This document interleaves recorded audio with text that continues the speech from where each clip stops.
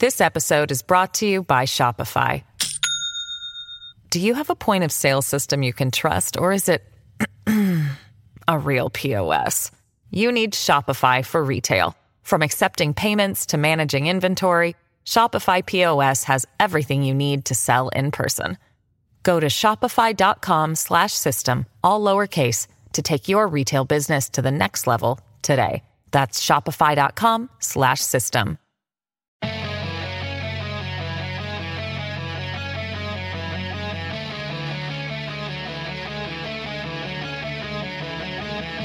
From the Fox News radio studios in New York City, giving you opinions and facts with a positive approach.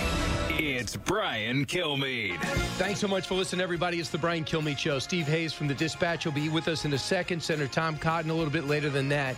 So much disturbing going on that we have to attack and unfolding as we speak. There'll be a series of meetings happening today. The president's going to meet with his national security team. Evidently, he doesn't listen to them. Why does he bother meeting with them? He'll meet with his cabinet a little bit later. And then he is going to be doing an event. This is going to be big help. He will sign into law H.R. 1448, the Puppies Assisting Wounded Servicemen for Veterans Therapy Act. A lot of people are going to need therapy thanks to Joe Biden. Big three. Now, with the stories you need to know, it's Brian's Big Three. Number 3. He's building the Taliban back much better. That's exactly what he's done. He's not building America back better. You know what the House has been working on all week, what Pelosi's been putting on the floor, is these giant inflation-driving spending bills. Dan Crenshaw, so true. Reconciliation passes the House while we'll be on the hook for about $5 trillion if the Senate green lights it. This free everything Democratic Party, which raises taxes, pays you not to work, to not pay your rent, or to pay back your student loans, and yes, hate the country. Nice platform. When are people going to get tired of it? Number 2. America is going to face Al-Qaeda 3.0. When future American soldiers have to go back in and deal with the incompetence of this administration, they're going to have to fight their way through our own equipment, our own damn equipment, to deal with Al-Qaeda 3.0.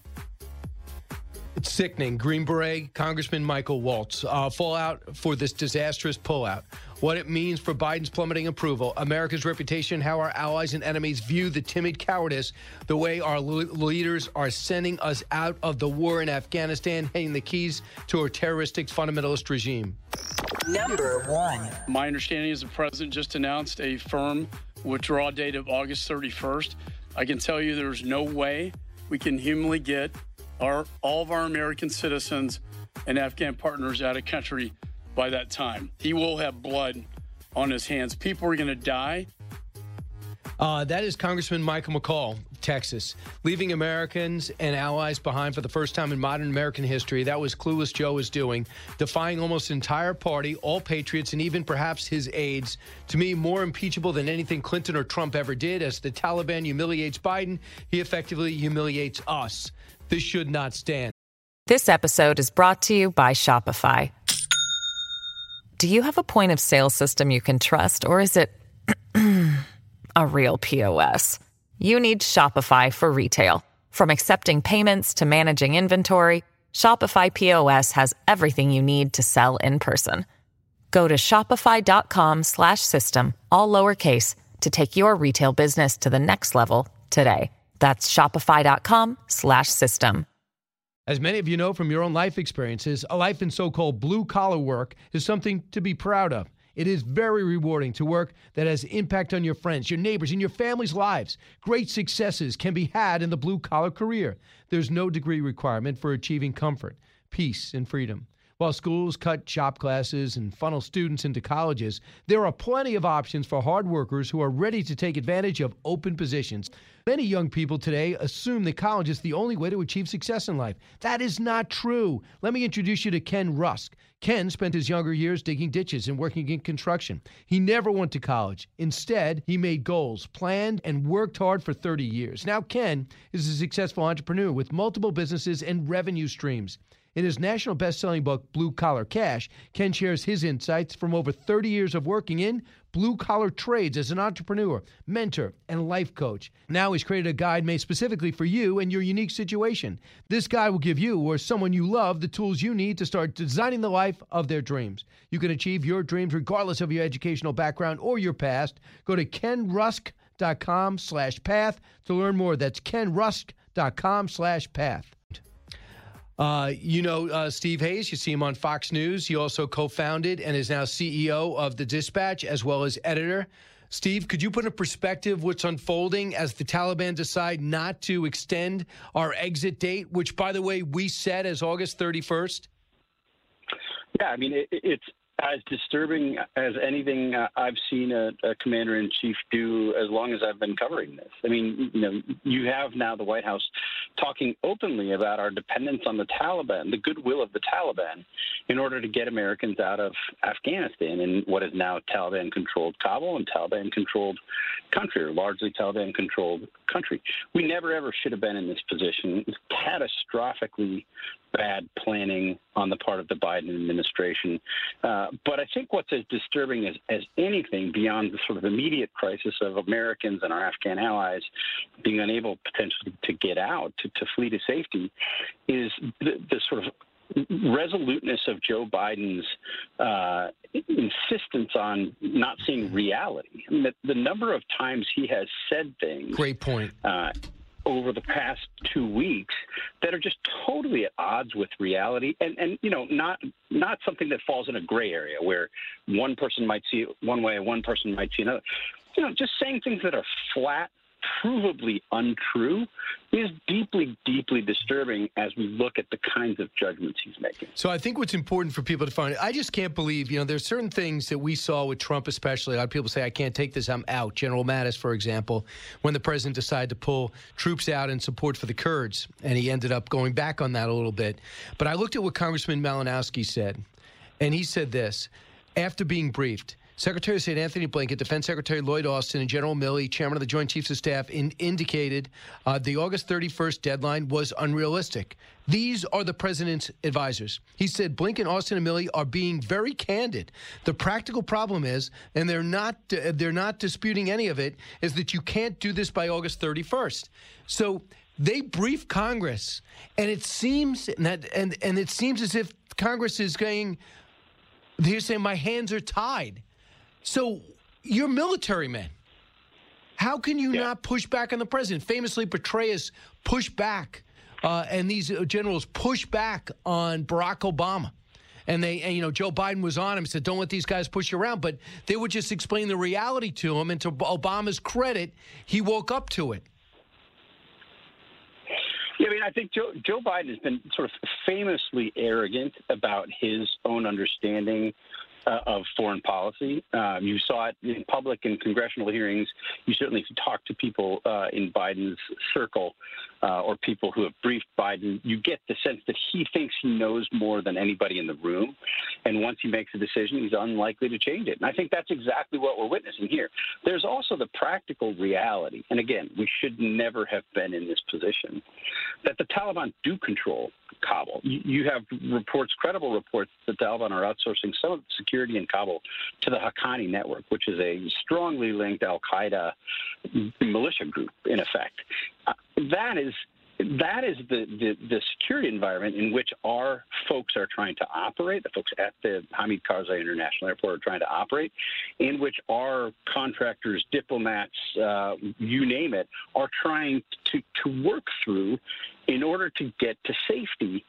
So I think what Joe Biden is saying is, in effect, we've made this deal with the Taliban. You don't attack us. You don't impede our efforts to get our people out, and we will be out by August 31st.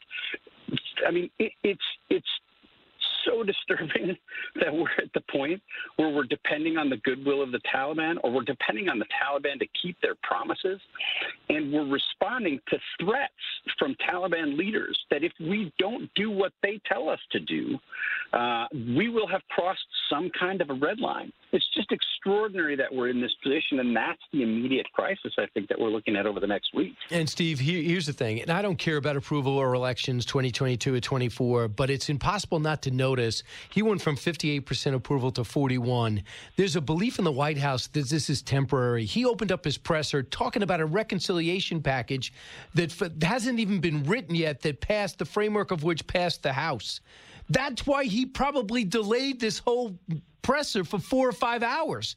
Evidently, he works the phones on the reconciliation package, not with our allies who were left in the dark for 36 hours to extend this August 31st deadline. Your final thought on this? Well, you have our allies pulling out their hair, being openly critical of the failed leadership of the United States here. Look, the bigger problem, and we're not focusing on it now because there's an immediate crisis unfolding in Kabul and the rest of Afghanistan. The bigger problem, in my view, is the national security calamity that I think we are likely to face. You look at the Haqqanis running Kabul. You look at al-Qaeda and ISIS prisoners who have been released. You look at eternal jihadists flocking to Afghanistan. You look at the huge caches of advanced U.S. military equipment now in the hands of the Taliban. Out of the gates and ready to go. Hey, it's Hutton and Withrow. Hot Mike is here on the Outkick Network. We've got your afternoon covered with the latest sports discussion, and it's available wherever you find your audio. Daily analysis and news. He is hot. I am Mike. Actually, my name is Chad. His name is Jonathan, but you get the picture. We're going to bring it every single day. Whatever you want to call us, we'll respond to. We just want you to respond to what we're dishing out every day. And while you're here, we hope you subscribe to the podcast, like, subscribe, and share. And associated jihadist groups. You have no military presence outside of Kabul. The coalition intelligence effort that has basically collapsed overnight with the withdrawal of our troops and the shutting down of our embassy. The embassies are always the sort of hub of intelligence activity in any given country. So not only are we almost certain to see an increase in jihadist activity, and al-Qaeda was never gone from Afghanistan, we're likely to see an increase in jihadist activity in Afghanistan, and I think targeting the West. We are going to be blind to it because we don't have people there. We don't have the intelligence resources we once did. It is catastrophic. Read more of it in the Dispatch. Steve Hayes, Fox News contributor, editor, and CEO of that newsletter that we see every day. Steve, thanks so much. I am a subscriber, by the way. Appreciate you, Brian. Thank you. You got it. When we come back, Senator Lindsey Graham will be joining us. He's been working the phones. He believes this is all an impeachable offense. Senator Tom Cotton right after that. He thinks he knows who made this decision. This is a big day, big hour. It's not good news, but we're going to cover it and try to push this ball forward. Americans will be left behind along with our allies. Unacceptable. Back in a moment. It's Brian Kilmeade. With Fox News Podcasts Plus, you can enjoy all your favorite Fox News podcasts without commercials. Subscribe now at foxnewspodcasts.com. A talk show that's real. This is the Brian Kilmeade Show. The conditions have changed for the worst in the last 24 hours. The Taliban, because of the mistake, I think, that we made of setting this artificial self-imposed deadline, they've now seized upon it and started blocking Afghans at risk from going to the airport.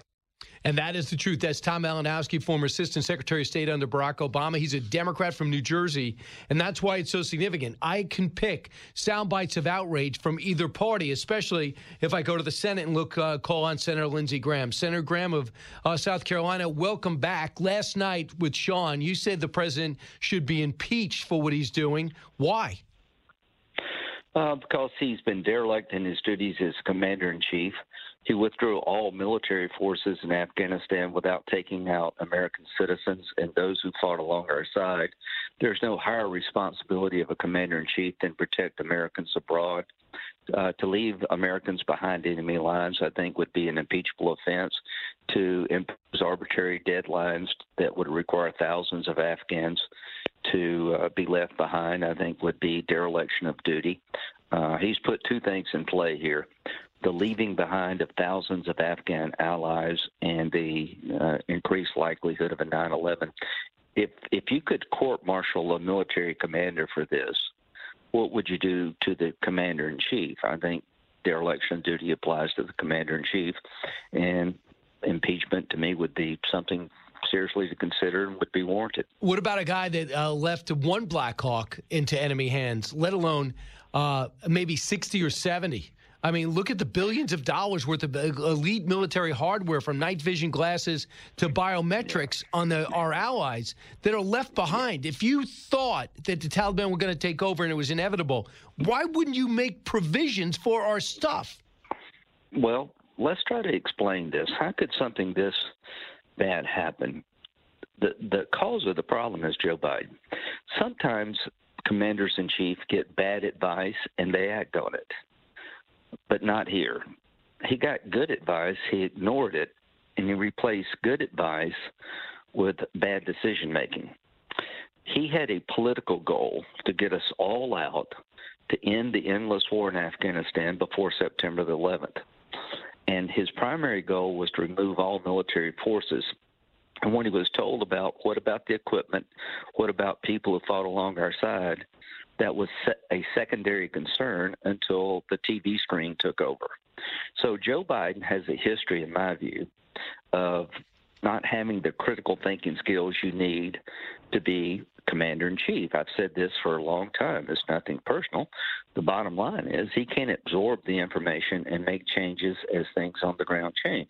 He gets something in his mind and it sticks, and there's no changing his mind. That makes him very dangerous. And what I think, Senator, too, is people say, well, he's old and he's senile. No, he's not. This is Joe Biden from 10 years ago. Yeah. He's always been this way. Here's what he said yesterday about our allies. Cut 7. We ended the conversation today by a clear statement on all of our parts. We are going to stay united, locked at the hip in terms of what we have to do. So we'll we get locked that done. We're going to get it done. Are they locked at our hip, or are they outraged by our decision? Well, number one, we're not locked at hip in terms of strategy. The British, the French, and I think the Dutch have actually gone outside the airport to retrieve their citizens. So they've had a different strategy all along. And number two, every ally that I talk to, I've been on the phone all week, are just dumbfounded. How could we leave billions of dollars of equipment behind to make the Taliban and al-Qaeda stronger? How could we create a deadline that is a death sentence to those who fought along our side in Afghanistan, making it harder to recruit people in the future? And if we leave one American citizen behind, it would be a foreign policy disaster. So all I can tell you is that Joe Biden had a political goal, and all the facts on the ground, no matter how egregious they were ignored because of the politics here. I think that's what I think. So a couple of things. Chris Smith and Tom, he's a Republican, and Elisa Slotnick is a Democrat, and Malinowski is a Democrat, all said when they got briefed, Lloyd Austin, General Milley, and Blinken all indicated that the 31st deadline would be impossible to reach, but they're doing it anyway. They said they were brutally honest and candid. Now, that was the House side. I don't know when you're getting briefed, but you know these guys. Are they? Do they believe that the president's making the right decision? Well, it doesn't matter whether they believe he's making the right decision or not. It's his job to make that decision. The military has given the president good advice. They recommended a residual force.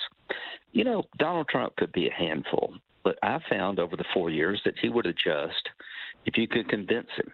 He had a worldview a bit different than mine. He wanted to get out of Afghanistan, but he still had 2,500 troops when he in January the 20th because he saw the problem with the complete withdrawal. So the military has given the president good advice. He turned it down. During the course of this debacle, at every turn when he could adjust it, he went the wrong way. And this has been going on for 40 years. This is the man who said about 3 days ago there were no al-Qaeda left in Afghanistan, that the Taliban were waving people through the checkpoints and our allies loved what he was doing. He's just incapable, in my view, of having the critical thinking skills to be a good commander-in-chief. He's been wrong from bin Laden raid to Iraq. This is the same man that pushed Obama to completely withdraw from Iraq after being told regarding the rise of ISIS.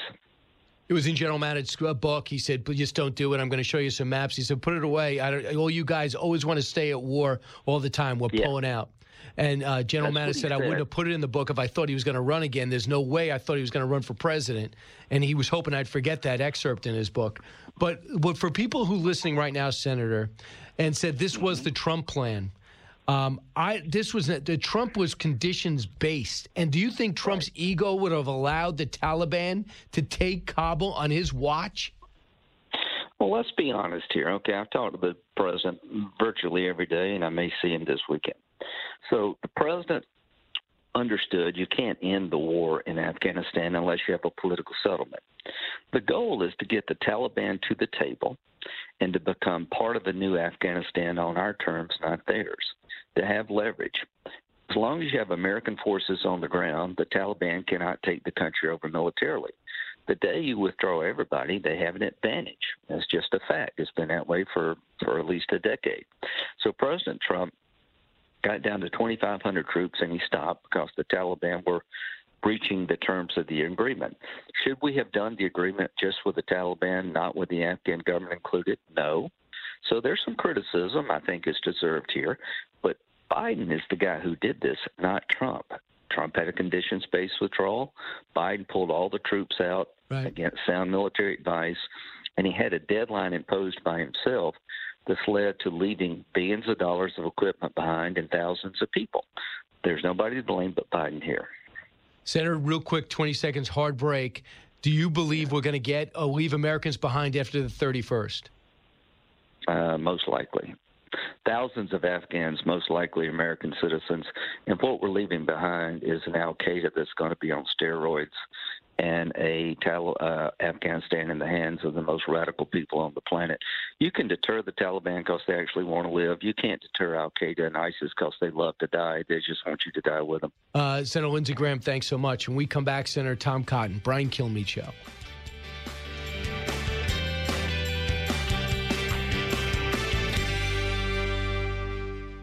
It's the Hammer Time Podcast. Fox News Channel's Bill Hemmer takes you one-on-one with engaging personalities covering the critical issues of the day. Find Hammer Time now by going to foxnewspodcasts.com. America's listening to Fox News. A radio show like no other. It's Brian Kilmeade. But it sounds like you're still working on an August 31st deadline. We're absolutely still aiming towards the end of the month. And are the public statements by the Taliban the same as the private statements being made to U.S. officials about the deadline and when U.S. should leave? What I can tell you is that the Taliban have been very clear about what their expectations are as well. It's pathetic. Rear Admiral John Kirby pretending to be a spokesperson and that the policies of President Biden make sense. The deadline is going to be set, and it was set before the press conference yesterday because they were starting to already pull out some of the 5,800 troops that were emergently put into the Kabul airport but not allowed to leave the perimeter because it was too dangerous. Senator Tom Cotton, former infantryman, intelligence officer, Ivy Leaguer, Armed Services and Judiciary Committees, former U.S. obviously served with the U.S. Army. Also, he is now the senator from Arkansas. Senator, you heard that explanation. Do you think Kirby believes this? Brian, it's hard to believe John Kirby believes what he's saying. But then again, he's been spinning and peddling, falsehoods and incorrect information and, rosy scenarios now for a couple of weeks about this withdrawal. You're right, Brian, that they're already starting to withdraw some of the troops we have on the ground to secure the airport and to help process people once we get them inside the airport. But as you pointed out, Tuesday is not the real deadline for evacuating civilians from Afghanistan. We're approaching that deadline rapidly because it'll take some time to get 5,800 American troops and their weapons and equipment outside of Kabul. I mean, I understand that people like Jake Sullivan, who have never spent a day in a life outside of a conference room, whether it's called the seminar room in college campuses or the Situation Room in the White House, may think that, you have a deadline on Tuesday, you can just pull an all-nighter on Monday and get it done. That's not the way things work in the real world. It's certainly not the way things work in the military when you're under threat of Taliban or ISIS or al-Qaeda attack. So if you're on the ground in Afghanistan today, as thousands of Americans there still are, as thousands of Afghans who supported American troops at the risk of their lives are, your deadline is really probably tomorrow, maybe Friday if you're lucky.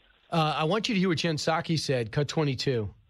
This is now on track to be the largest airlift in U.S. history. And that is bringing American citizens out. It is bringing our Afghan partners out. It is bringing allies out. So no, I would not say that is anything but a success. Anything but a success because they have a lot of planes going in and out. A lot of those planes aren't even full. And if you look at what's surrounding the airport, it looks like Hades. It is, Brian, and my office has been in touch with hundreds, by this point maybe thousands, of people who are in and around the airport. And you're right, it's just an appalling, almost unimaginable scene of Americans, other foreign nationals, and Afghans who support our troops trying to get to the airport. And in many cases, they have a right to be in the airport and a right to be evacuated. They're American citizens, for goodness sake, or they've already been approved and fully vetted as someone who served alongside us. Yet Taliban goon squads are beating people with sticks and pipes and chains. They're stealing their visa paperwork, even stealing their passport, telling them to go home, telling Afghans are no longer allowed to leave, like it's the old Soviet Union, and the Iron Curtain is descending all around the Kabul airport while our troops just have to stand by and watch it all because President Biden has put them in with incredibly restrictive rules of engagement that they can't even step a few feet away from their gate to protect their fellow citizens. Senator, it just gets more humiliating every day. I mean, last week I thought this was terrible, and then today and yesterday in the afternoon it's worse. And for him to open up his remarks by talking about some ridiculous Democratic Party-owned reconciliation package, which is pure socialism, whether it's community college free preschool, free elder care, expansion of Medicare, all this stuff that we can't afford. He opens up with that. There's reports that he was waiting for Nancy Pelosi to finish up that deal for him to announce the results of a war. Yeah, Brian, he just seems shell-shocked over the last 2 weeks by events. I mean, he's coming out and threatening Republican governors who don't want parents' right to decide how their kids are going to be educated with lawsuits. Yesterday, as you said, he's coming out to trumpet a budget that passed that's going to tax and spend to the wasteful tune of $3.5 trillion, while American citizens are stuck behind Taliban lines in Afghanistan. That should be the only thing that the American president is focused on, is getting those citizens out. Contrary to his spokeswoman, they are in fact stranded. If the Taliban controls the airport access and they control all the border access points, then those Americans are de facto hostages. They may not be held under lock and key, but they are subject to the whims of the Taliban, which means Joe Biden and his team are basically letting the Taliban call the shots. Tony Blinken went out a couple of days ago and said, well, we have to acknowledge the Taliban are in control of Kabul. Well, that may be the case right now, but they only control Kabul until Joe Biden says a very simple statement. Now we control Kabul. And anyone who interferes with our operations or who hurts an American citizen will be killed on sight. Senator, he says he's looking out for troops because he wanted to prevent another Saigon. He got worse. When you remember the images that we see every day around the airport, the images that we remember from last week of people falling out of the landing gear while the plane was ascending. So he got worse. Then he wants to prevent a Black Hawk Down because he says he doesn't want to be, or a Beirut because he doesn't want to be the victim of a truck bomb, a suicide bomb, or if we send Black Hawks into the field to get Americans, we could have a situation where they're pinned down by a cadre of Taliban fighters or Al-Qaeda fighters. Do you look at him as somebody with a big heart or an empty head? I'd say on this one he has an empty head, Brian. I mean, I've heard their lines about the Black Hawk Down scenario if they send patrols out, but somehow Great Britain is able to send patrols out to get its people. France is able to send patrols out to get its people. Even the Netherlands is sending its military out to police up Dutch citizens and get them back to the airport. I mean, if the Dutch military can go out and collect Dutch citizens and bring them to safety, surely, Brian, the American military can. It's that they're not being allowed to do so by their own commander-in-chief. I want you to hear what John Ratcliffe said when he found out the CIA director, former DNI, former director of national intelligence, when he found out that Director Burns went out to meet with the Taliban official, who, by the way, the CIA arrested 11 years ago, who was let out of jail in Pakistan. Listen to this, cut 9. You know, CIA Director Burns going over to meet with the Taliban. I talked with intelligence officials today that are so demoralized that a CIA director, you know, would go over to kiss the ring of the Taliban 2 weeks out from the 20th anniversary of the most somber, anniversary in recent history when 3,000 Americans died, and the Taliban helped facilitate that. And we're sending the CIA director over there asking for their help. I mean, it's just outrageous, demoralizing, frustrating. And how about this? He didn't get anything for it. Yeah, Brian, that's what's particularly galling about President Biden dispatching Director Burns. You know, when the news first broke, I hoped that it was foreshadowing the fact that we would be announcing the extension of our deadline beyond August 31st. In fact, the elimination of the deadline, that we were simply telling the Taliban, we're going to stay at this airport, we're going to go on patrol, we're going to collect all Americans, and then we'll leave. But until then, if any Taliban interferes with our operations, they'll be shot on sight. I hope that was what Director Burns was saying. I hope that's why Joe Biden dispatched him. Presidents throughout time, of course, have dispatched CIA directors to speak with some fairly unsavory characters, but they've had something to show in return. Apparently now he came back empty-handed, because Joe Biden put the tightest reins on him that didn't allow him to negotiate with a eye towards a hard-nosed ultimatum to the Taliban. So we know that Senator Biden, when he was Senator Biden, he believed all this. So when people want to factor out to the fact that he's old and he lost his fastball, that's nothing to do with this. Because he felt this way. He didn't want Petraeus to do the surge during the first term of Obama administration, when Obama ran on that being the good war. And, of course, taking the troops, that was his idea, to take the troops and Anthony Blinken out of Iraq. We know how that was. We got ISIS and we had to go re-invade. We know, too, that he was against the surge and the surge worked. So this is his terrible instincts. So don't say, well, he's 78 years old. What do you want? That's what you elected. We elected somebody who's just a knucklehead, and he's running our country, but he's got to be listening to somebody. Now, I don't know. I know you don't have the same sources with this administration that you had with the last one. But what do you think's happening if Milley and Austin are not in support of this? Who is? Well, Brian, you're right that this is what Joe Biden has always believed. And remember what Bob Gates famously wrote about Joe Biden, that he's been wrong on nearly every major foreign policy and national security issue for the last 40 years. You make it 50 years now. I believe you can add to that advanced age and stubbornness and bitterness that his advice was rejected for so long. Thank goodness his advice was rejected all those times when he was not in charge, because look what happens when he is in charge. I can only conclude at this point, Brian, that he's disregarding the advice of the professionals in the Department of Defense and probably some of his national security staff as well, and listening primarily to political advisors. I mean, the way they're acting is as if he made some gaffe on the campaign trail last year, and they just have to grit it out for a couple days of bad headlines, and then the headlines will be off the page, and they can go back to their reckless spending bill. That may work when you commit a gaffe on the campaign trail. It doesn't work in the real world when you have thousands of Americans stranded behind enemy lines. But that's why I assume he's probably talking to his political advisors, and they're telling him just to grit it out. You know, pretty soon we're going to be out of Afghanistan. They'll be off the front pages. All the blue media will sing your plaudits for passing this massive bill, and everything will be forgotten. Of course, what happened over the last 2 weeks will not be forgotten. In 50 years, people will be asking if we're going to have a Kabul moment the way people today ask if we're going to have a Saigon moment. So, Senator, you believe it might be Susan Rice behind the scenes? I mean, with her terrible instincts and track record? Well, Susan Rice was the typhoid Mary of the Obama-era foreign policy. She was involved in almost every single fiasco, whether it was Benghazi or the Syria Red Line or the Iran nuclear deal, or spying on Donald Trump's campaign at the end of the administration. She is now technically called the Domestic Policy Council Advisor on the administration, but it wouldn't surprise me if she's added her terrible judgment on these matters in freelancing fashion to Joe Biden's terrible judgment as well. Do you look for anybody to resign? I mean, if you're chairman of the Joint Chiefs of Staff, Milley, this is your baseball card. This is the back of your baseball card. That's what you did. And unless you're going to leak out to the press that you're not for it, there's indications are he feels that way. I'm not a big fan of his, just judging by his track record. I know you know him.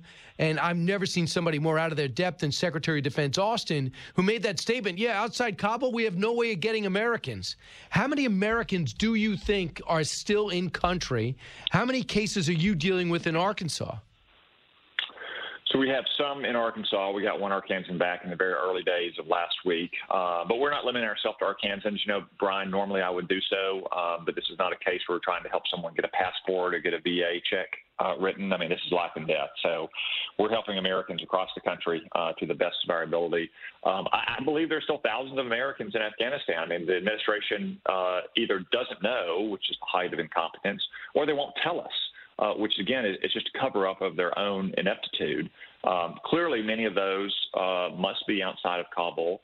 I have no doubt some of them probably left, a month ago and didn't tell the government. I understand that.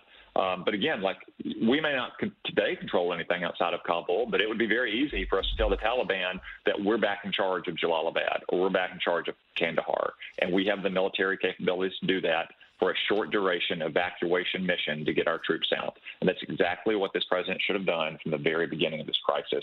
Told the Taliban, we'll put the troops in necessary to get all of our citizens out, to get those Afghans out who fought and risked their lives alongside us, and then we'll leave.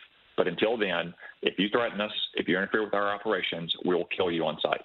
Lastly, you want to be in the majority probably as much as anybody in the country and stop the terrible policies of this administration. Now you're going to be looking at a $3.5 trillion spending package that adds more like $5 trillion. And to do that, you're going to have to win some tough Senate races, one of which is beat Raphael Warnock in Georgia. Is Herschel Walker the right guy he declared yesterday? News to me, Brian. I had not heard that. I knew he was considering the race, but I know we've got a lot of other strong candidates down there as well, including some veterans. So I'm sure I'll be working hard in the Georgia Senate race over the next year once that race develops somewhat. But I don't know who our nominee is going to be, but obviously Georgia is one of our top 3 or 4 pickup opportunities. Senator Tom Cotton, former U.S. Army infantry officer. It's not a good time to be in the military because you have a terrible president who's in control of our destiny that is not living up to his troops. Senator, thanks so much.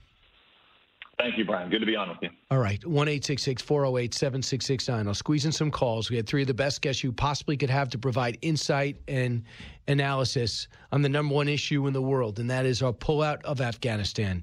Your calls next. Newsmakers and newsbreakers. Hear it first, only on the Brian Kilmeade Show. From the Fox News Podcasts Network. Download and listen to The One with Craig Gutfeld, the co-host of The Five, like you've never heard him before. You know him, you love him, you want to be like him. Subscribe and listen now by going to foxnewspodcasts.com.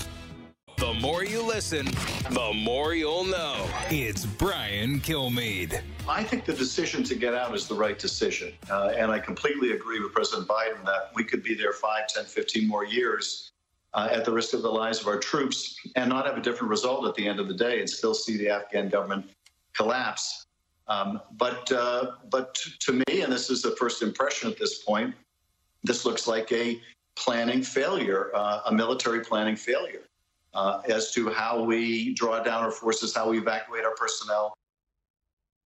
Well, that was Adam Schiff, and that was part of the cadre of Democrats who cannot believe the president has done this. He had cover. He had cover to stick around. If something even went bad, you could say, listen, I got 100 people in the House, 200 House members outside Nancy Pelosi that were totally supportive of us staying longer.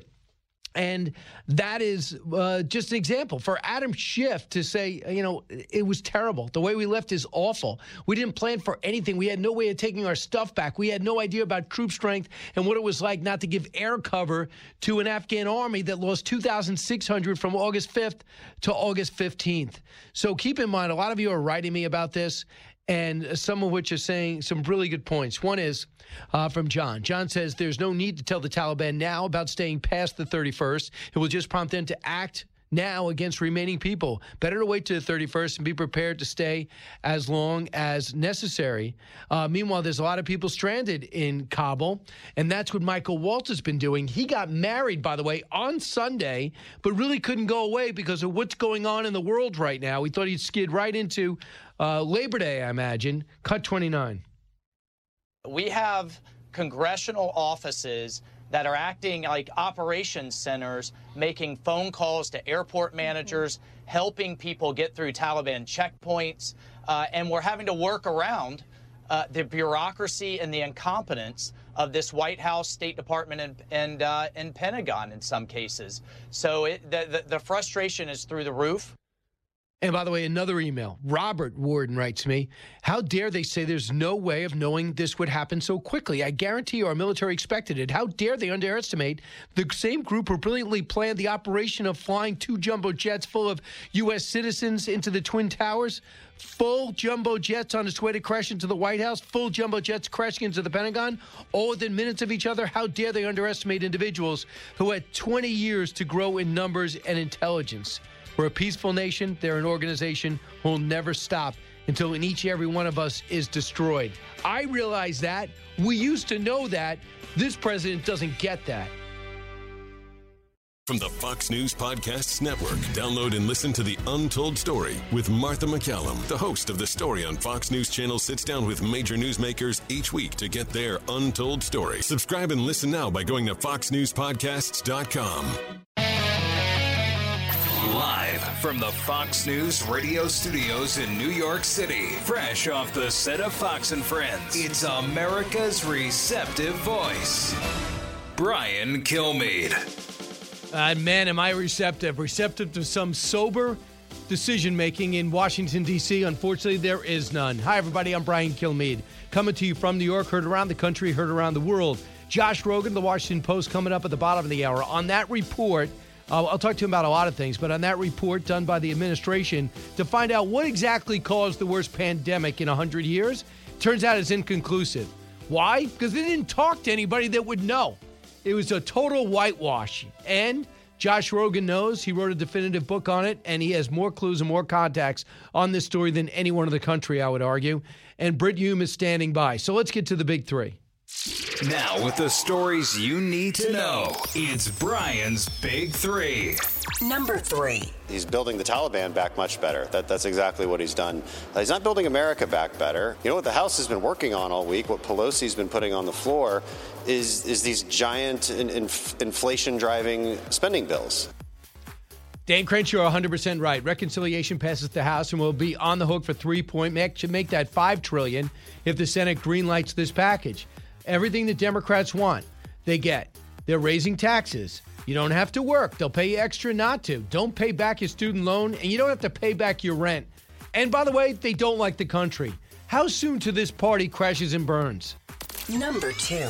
America is going to face Al-Qaeda 3.0. When future American soldiers have to go back in and deal with the incompetence of this administration, they're going to have to fight their way through our own equipment, our own damn equipment, to deal with Al-Qaeda 3.0. Michael Waltz knows. Green Beret, now congressman from Florida. Fallout for the disastrous pullout. What it means for the Biden's plummeting approval rating. America's reputation, and now how our allies and enemies view us. We look timid. We look cowardice. Our leaders have led this way, and our soldiers have fought with great valor, but they've been, again, misled by terrible leadership. We're going to talk about handing the keys to Afghanistan to a terroristic fundamentalist regime. Number 1. My understanding is the president just announced a firm withdrawal date of August 31st. I can tell you there's no way we can humanly get all of our American citizens and Afghan partners out of country by that time. He will have blood on his hands. People are going to die. Congressman Michael McCaul, leaving Americans and allies behind for the first time in modern history. And that was Clueless Joe, and that's exactly what he's doing, defying almost the entire party, all patriots, and even perhaps his aides. To me, the most impeachable thing, it surpasses what Clinton and Trump ever did, as the Taliban humiliates President Biden, effectively humiliates us, and this should not stand. Hey, Britt, I cannot believe we won a full day yesterday, Britt Hume, and we find out that the deadline not extended. The CIA meets with the Taliban, doesn't get anything, and our men and women are beginning to pull out, presumably leaving Americans behind. Can you believe the series of events? What is so striking to me about this, Brian, is that the decision to pull out in a sort of the sudden and reckless way that we did terrible mistake. And the administration, in trying to recover from that mistake, has only compounded it with all sorts of false claims from the podiums at the White House and elsewhere about how well it was all going, with the president having made a pledge then to not only get all of our people out, our American people out, but to get our Afghan allies out as well, a pledge that he now seems completely fine with absolutely abandoning. So the continued disaster over there will continue, and I don't think that the administration can look for any political relief from the circumstance they've created anytime soon. Here's what Joe Biden, how he rationalized this decision. By the way, he had a lot of support on his party to extend the deadline, many of which have admitted he botched this whole pullout. Cut 5. I'm also mindful of the increasing risks that I've been briefed on, and the need to factor those risks in. They're real and significant challenges that we also have to take into consideration. The longer we stay, starting with the acute and growing risk of an attack by a terrorist group known as ISIS-K, an ISIS affiliate in Afghanistan, which is a sworn enemy of the Taliban. So he's admitting that there's terrorists all over this place. ISIS, Al-Qaeda, he finally admitted after saying they had been gone. And the Taliban, a hostile regime who's affiliated with the Haqqani network, direct relations with Al-Qaeda. Why exactly are we leaving? Why is it in our best interest to get out? And do we supposed to be living our military lives worried about the next attack? We're the superpower, aren't we? Well, you wouldn't know it from the way we've been behaving and the way this administration has been handling things in recent times. And Brian, what's also clear about this is one of the truly presidential issues. This is a very big deal. When you talk about the economy and you talk about the pandemic, there are all sorts of actors in the drama that can have an effect on that. State and local governments can, private entities can, private hospitals can on matters of health and so on. Private drug makers and so on. But when it comes to foreign policy and defense, this is inescapably the preeminent job of the federal government and of the President of the United States. And a failure on this scale, in this area, dwarfs these things that we've been arguing about, dwarfs January 6th, for example, as a big issue in the United States. This is a genuinely big issue, and the stain of this, I think, will be enduring for as far as the eye can see. Do you remember this feeling, Britt, around Vietnam in 73 we pull out, we have a new president, Ford's there, and we got to scramble to get what's left of our allies and embassy workers out of the roof buildings? Out of the roof of our embassy. Remember, Joe Biden says it's not going to be a Saigon moment. By all accounts, it's worse. Do you remember that feeling? Is it like this feeling? Yeah, it is very much like this feeling. It's a sense of national dishonor and disgrace, and it should have taught us the lesson that if you decide you're going to end involvement in a country where you've been militarily engaged for a long period of time, it is a very delicate and dangerous and explosive situation and must be gone about with the most extreme care. It is not easy to do something like this with honor. It's very easy to do it with dishonor.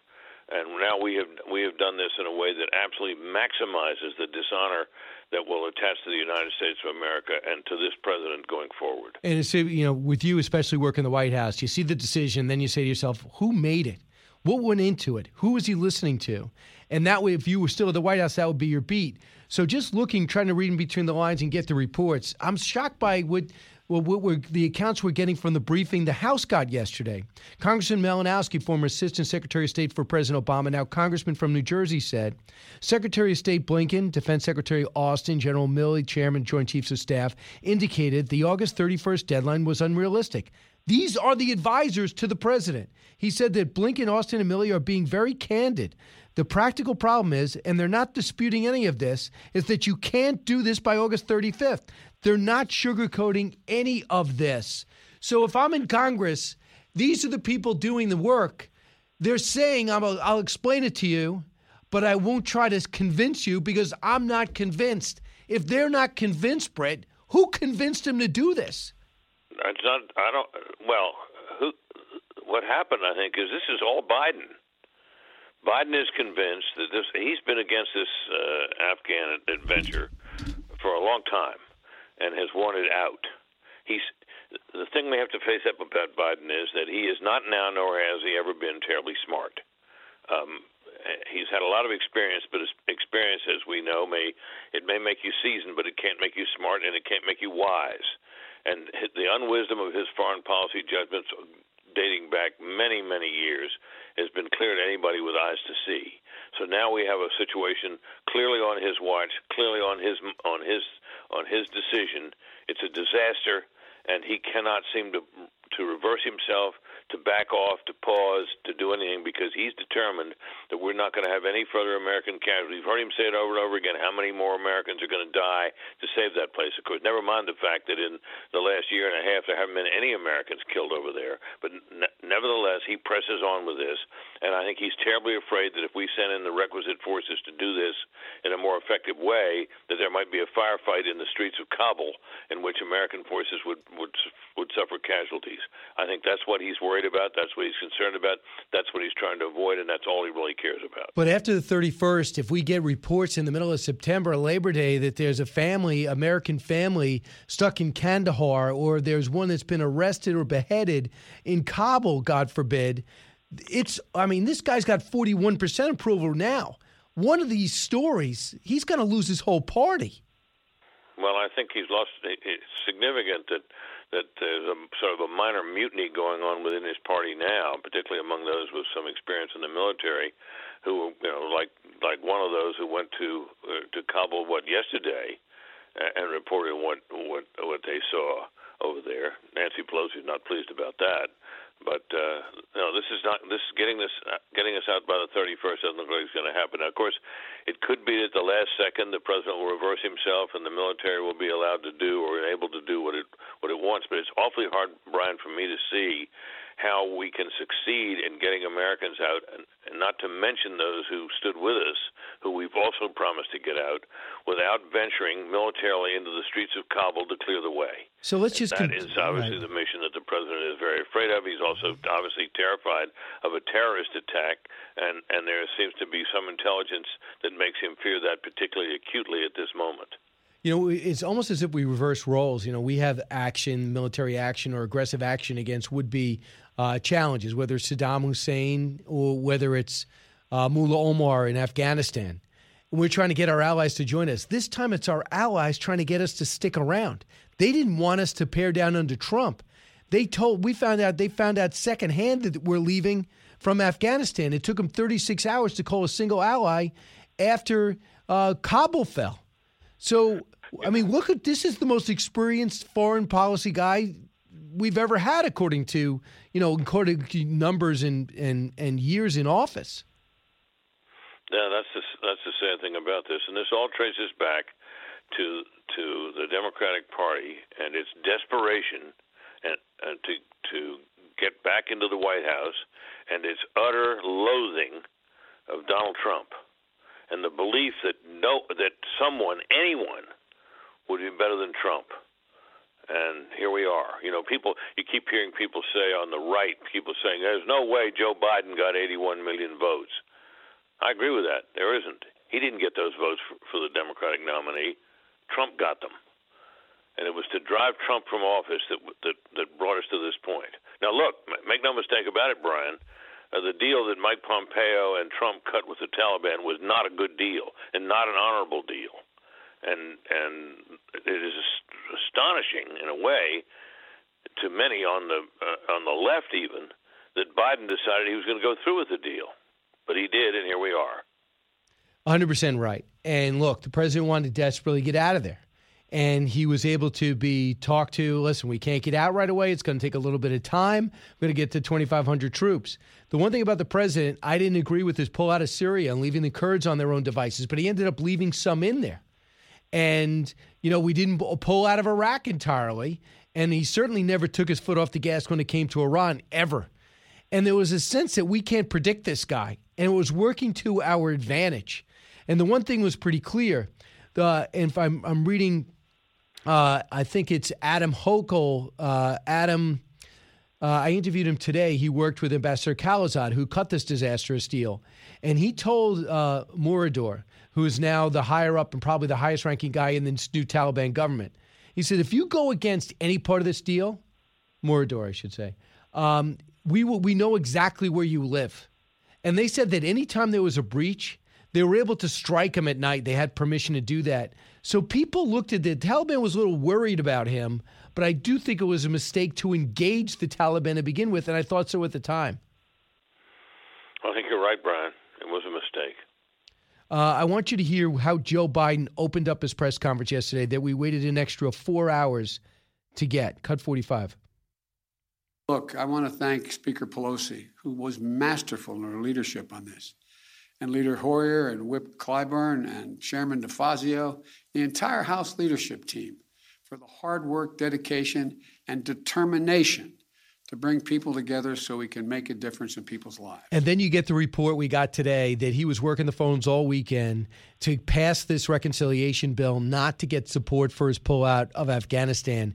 If you open a substantial presser like this, the ending of a war and a deadline that wouldn't be extended, and you open it up with a reconciliation package, what does that tell you, Britt?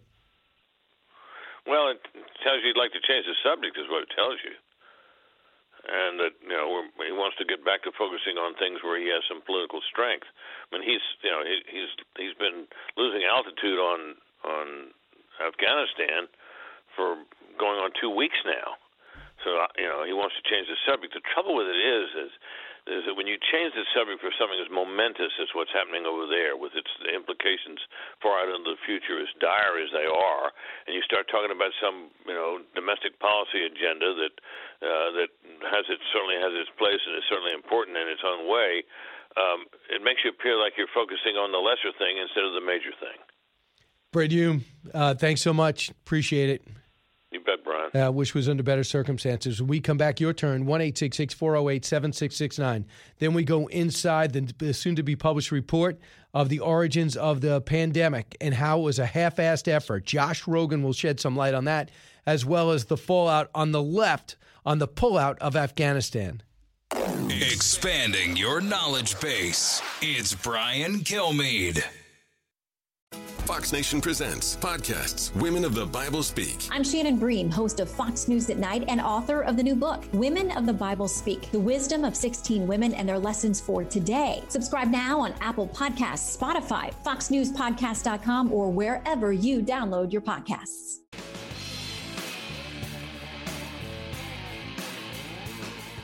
If you're interested in it, Brian's talking about it. You're with Brian Kilmeade. There's been no change to the timeline of the mission, which is to have this completed by the end of the month.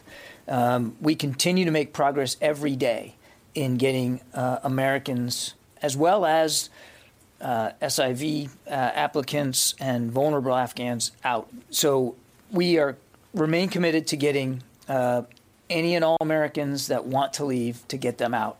That is Admiral Kirby. The problem is you can't get them all out by the 31st, and everybody knows it. Let's go to the phones, and Admiral knows it. My goodness, the planning that he's seen. In fact, let's not. I actually think that Marco Rubio had a better idea, and he says it's very simple. This is why I think he'd still be a good president, especially or a Secretary of State. Cut 10. This is going to be covered as one of the worst catastrophes in American foreign policy history for two reasons. Number one is everything you just said right now, the failure of this administration to anticipate what they should have known. What the red lights were flashing the whole time, that the Taliban was moving faster than they were talking about. And the whole time they were oblivious to it, it seemed. And then the botching of this evacuation, of this entire process. This is the way the process should have worked. Okay, what Joe Biden should have said is, we have these people and we have this equipment and we're going to get it out of Afghanistan and we'll leave once we have all that stuff. And anyone who gets in the way, including the Taliban, who tries to stop us, is going to be killed. You will die if you get in our way. Not August 31st, not September 1st, not August 29th, not a date, a goal.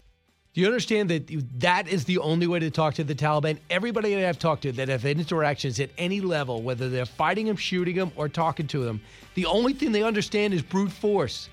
And now we're trying to urge them to act like become a member of the family of nations, as if they care about that. They're going to sell our Blackhawks? There's a Blackhawk garage sale. That's how they'll make money. Jason in the House, the Jason Chaffetz podcast. Dive deeper than the headlines and the party lines as I take on American life, politics, and entertainment. Subscribe now on foxnewspodcast.com or wherever you download podcasts.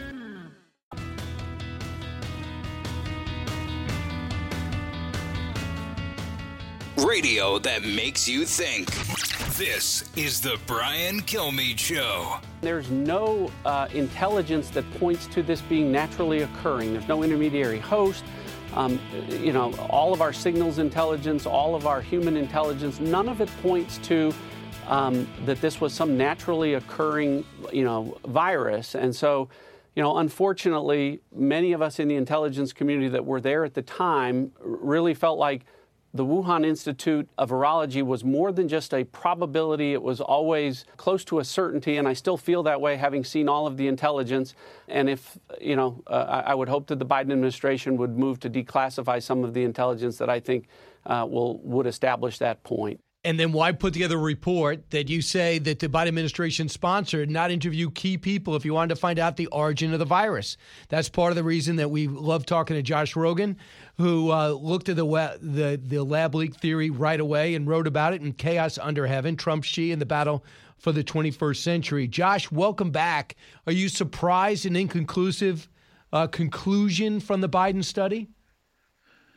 Hey, Brian, thanks for having me back. Actually, I'm not surprised at all because it seemed clear from me from the get-go that the Biden administration was trying to do the bare minimum to say that they had investigated both possible scenarios for the origin of the coronavirus without actually doing everything they could to actually make that investigation have a high likelihood of success. And what I mean by that is that, first of all, they gave it to the intelligence community, which missed it the first time, which refused to investigate the lab leak for 18 months, which didn't even check its own files. They had all these files in the Wuhan Institute of Virology. Didn't even look at them for 18 months.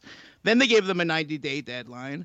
And, of course, they came back and they're like, oh, well, we couldn't figure it out in the 90 days. But my question is, first of all, why didn't they look at their own files for the first 18 months? Second of all, why race towards a deadline? It doesn't really matter. 4 million people died. There's no statute of limitations on 4 million deaths. It takes as long as it takes. And third of all, it's pretty clear that they don't have the expertise to figure this out. It's not really an intel problem. Have you ever heard of that story about the drunk who searches for his keys under the streetlight? Right? And the policeman asks him, hey, did you lose your keys under the streetlight? He's like, no, but the light's better over here. That's what the Biden administration did. They looked for the answer in the one place they knew they weren't going to find it. Of course, they didn't find it. And if they were going to be sincere in their effort, who are some of the people they could talk to that they'd have access to? Well, I would start with Robert Redfield, the former head of the CDC, who saw all the intelligence, who, is a trained virologist, who said on national television that he thought the lab was the source of the outbreak due to the way the virus looks and acts and works and his expertise. And then he disappeared. He went into the Federal Witness Protection Program. You haven't seen him. You haven't heard from him. No hearings to hear his testimony. He wasn't even interviewed, by the way. I happen to know for a fact that the Intel Review they never called Robert Redfield. They didn't call Matt Pottinger. They didn't call any of the people who had the files on this in the last administration. Why not?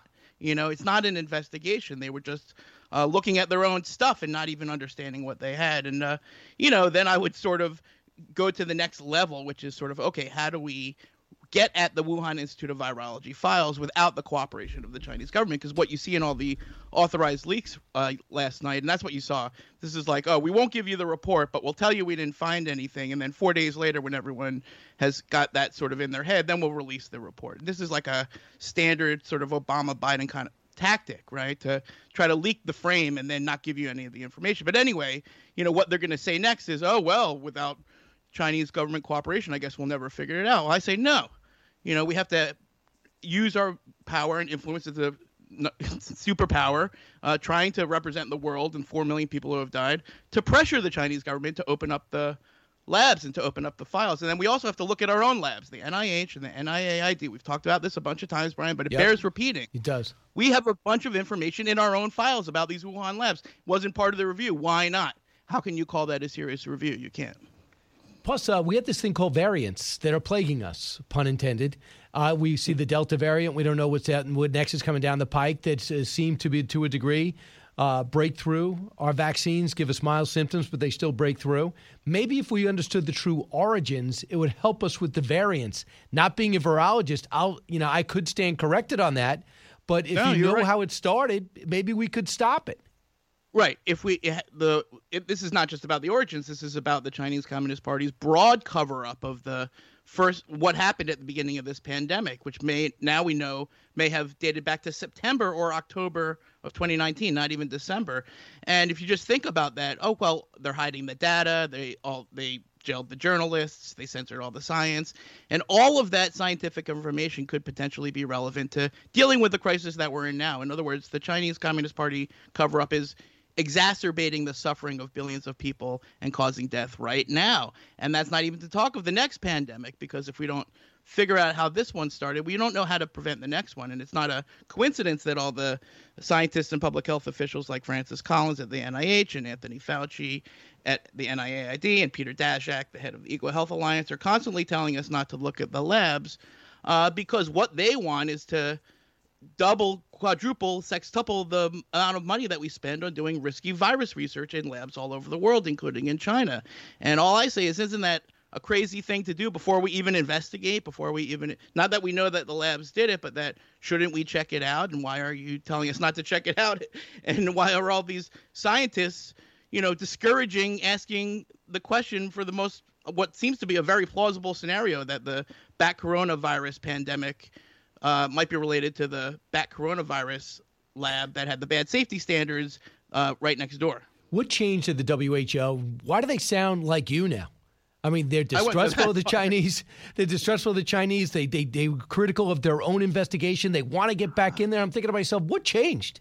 Yeah, well, you just said it yourself. They want to get back in there. So they realized that the first WHO study report, which was the only American on the study team, was Peter Daszak, the most conflicted person in this story because he's the closest to the Wuhan labs and has been telling us for a year and a half not to look at the labs. Why is he doing that, by the way?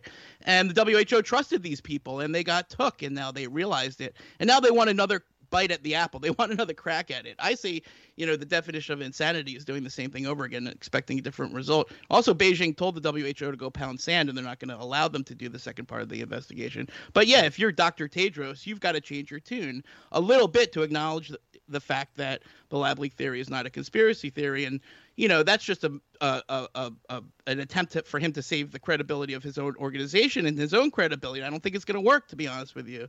And you see a lot of this sort of repositioning of people who are like, oh, you're a racist conspiracy theorist if you mention the Wuhan lab that's next to the outbreak. And now they're saying, oh, well, they've repositioned, they've retrenched to, well, I don't know, sure, it's possible, but probably not. And, we shouldn't waste all our time looking at it because we're going to anger the Chinese government or some such nonsense. That's where they've retrenched in light of the obvious realization that it can't be a conspiracy theory because Joe Biden doesn't think it's a conspiracy theory, and he's definitely not in on the conspiracy. And even inside the intelligence community, with what low confidence they do have, some of them prefer the theory that, the bat coronavirus lab was linked to the bat coronavirus outbreak, which, again, sort of makes all the sense of the world and also reflects the growing pile of circumstantial evidence that keeps coming in. While not one more piece of evidence has come in to support the market or whatever, you know what I mean? We haven't found any pangolins, right, since we last talked, unless I missed an email. No raccoon dogs or palm civets or minks that were the source of the coronavirus were discovered in those weeks, right? Yet we still get more and more information about the lab hid the data, the lab was lying about what it was doing. And, I don't think this is going away. I think the Biden team wants it to go away, but it's not going to go away because 650,000 Americans died, and we're going to need to figure that out one way or the other, whether the Chinese government likes it or not. Josh Rogin, by the way, is our guest. He's author of Chaos Under Heaven. Josh, I think they should have called you if they were serious on an investigation. If nothing else, on background. Hey, Josh, I read your book because some of your sources are have me curious. I think you could help us get to a result. Can you help me here? Or what do you think about some of the conclusions I'm getting? I'm sure you would help out a government study, wouldn't you? Listen, I talk to Biden administration officials about this all the time, but it's not them calling me to be like, Josh, can you help us? It's me calling them to be like, hey, what are you doing? Why aren't you doing this? How can you do this? And what I get back from them is like, what are you talking about? It's so difficult. What are you talking about? We're never going to figure it out. What are you talking about? That Beijing's going to get angry.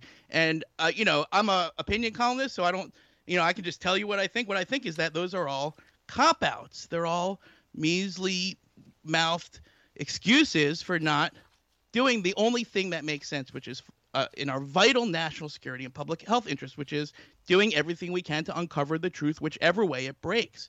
It doesn't matter. It's not political. It doesn't even matter if you're a Republican or a Democrat, or if you like Trump or if you don't like Trump, or even if you're pro-China or anti-CCP. The source of the pandemic is the most important question. It's not a scientific question. It's a forensic question. We need a real investigation, and we still haven't had it. We're 18 months into this mess. No end in sight.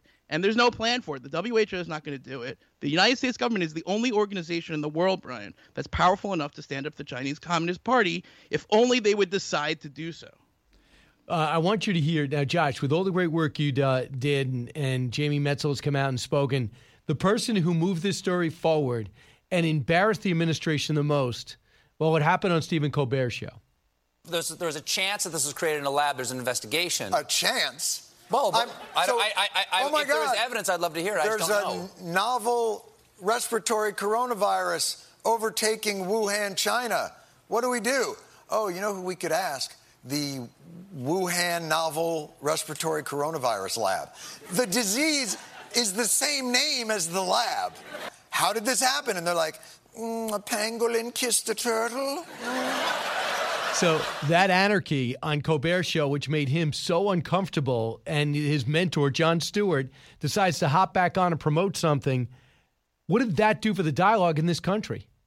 Well, I think, for people who weren't involved in the politics of 2020, they didn't get caught up in this false narrative that was pushed by these conflicted scientists, like including Anthony Fauci, who said to everyone in America, you dare not talk about the lab leak theory. That's racist. That's a conspiracy theory.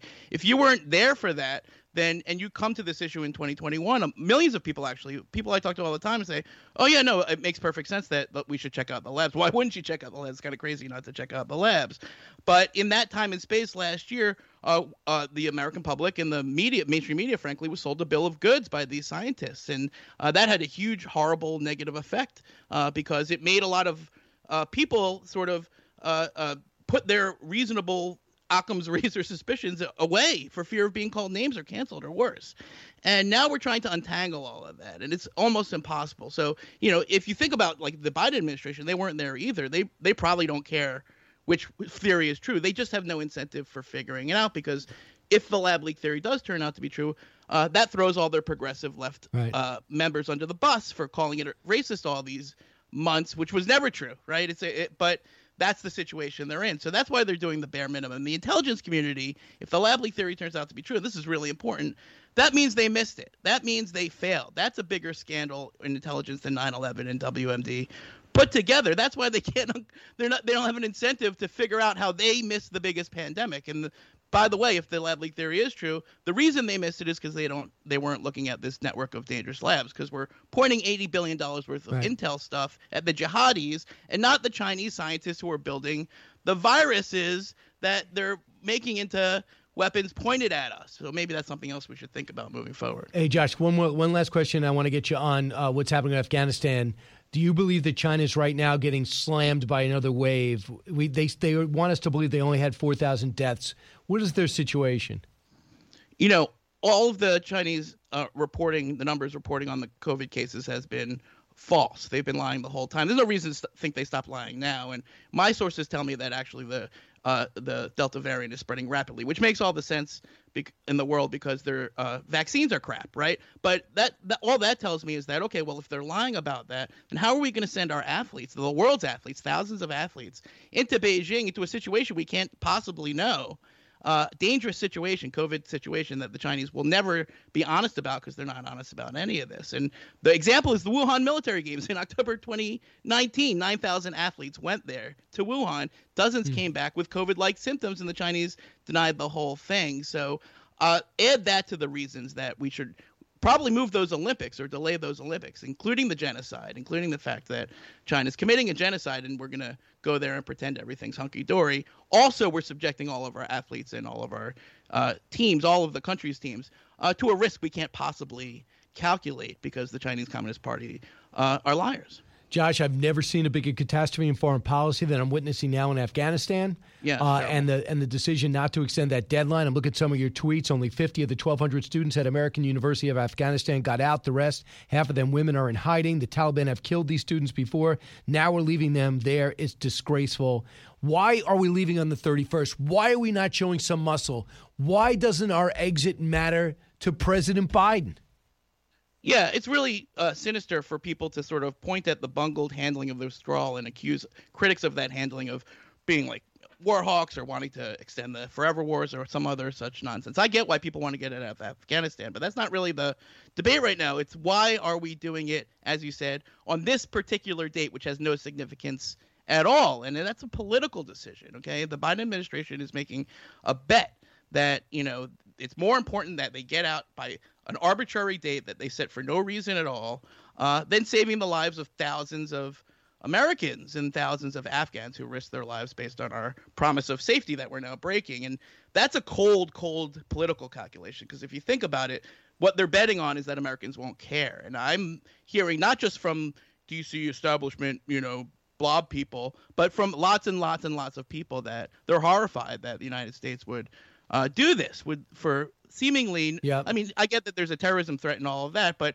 we're the United States of America. We should go get our people and bring them home, full stop. Josh Rogin, pick up his book, Chaos Under Heaven, Trump, Xi, and the Battle for the 21st Century. Thanks, Josh. Always great. Anytime. Back in a moment. Challenging conventional thought and wisdom. You're with Brian Kilmeade. From the Fox News Podcasts Network. I'm Ben Domenech, publisher of The Federalist, and I'm inviting you to join a new conversation with the smartest thinkers out there about the country and where we're going. Subscribe to the Ben Domenech Podcast. Subscribe and listen now by going to foxnewspodcasts.com.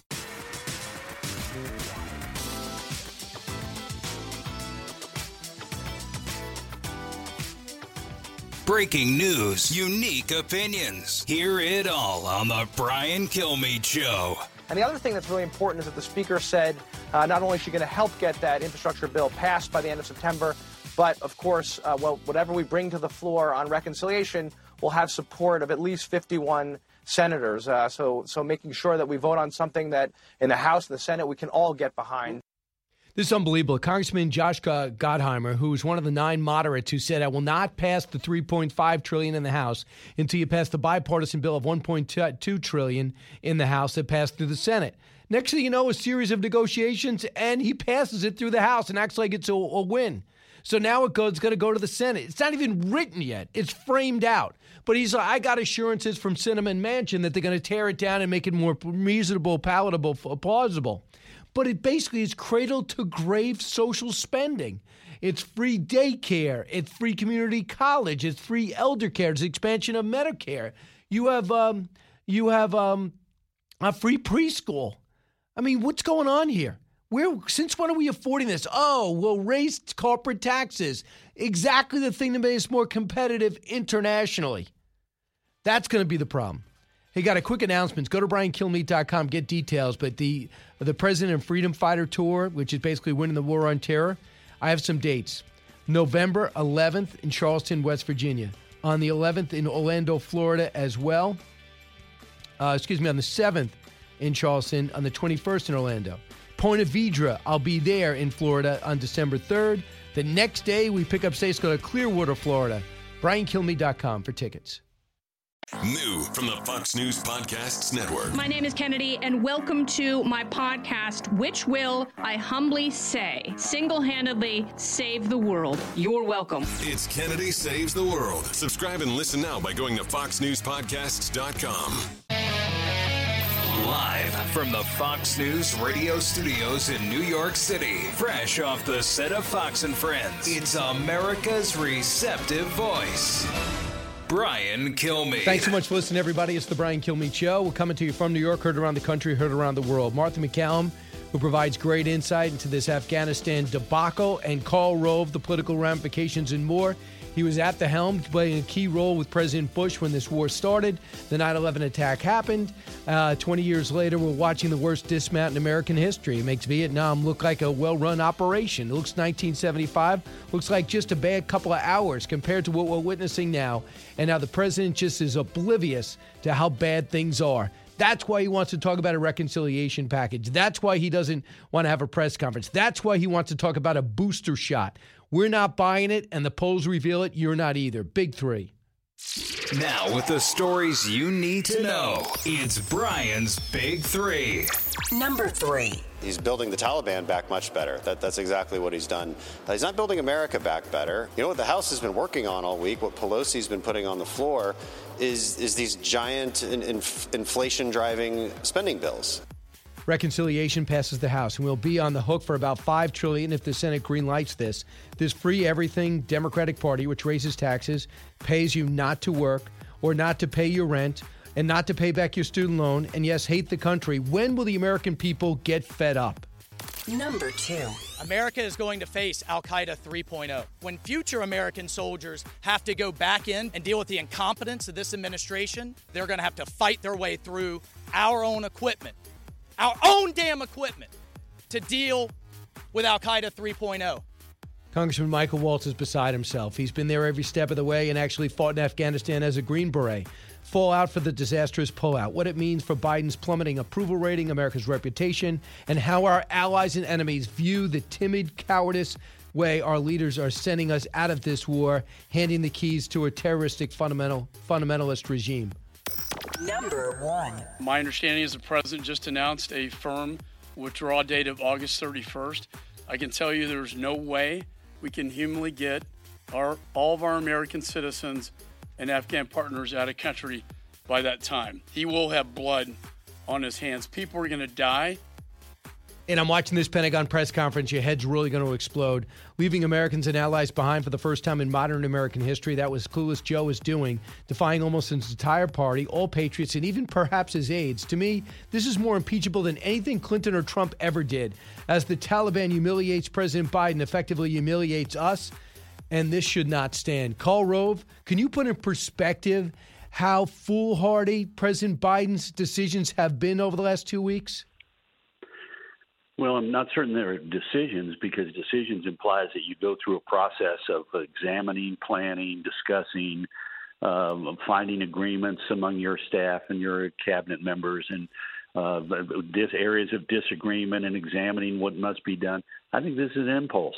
When he came out on April 14th and said we're going to be out by 9/11, that was so obnoxious from a public relations perspective that even the people around him said, "Oh, no, you can't do that." But I don't detect in what we are seeing unroll the kind of presidential leadership in decision making that goes into good decisions. I mean, think about this.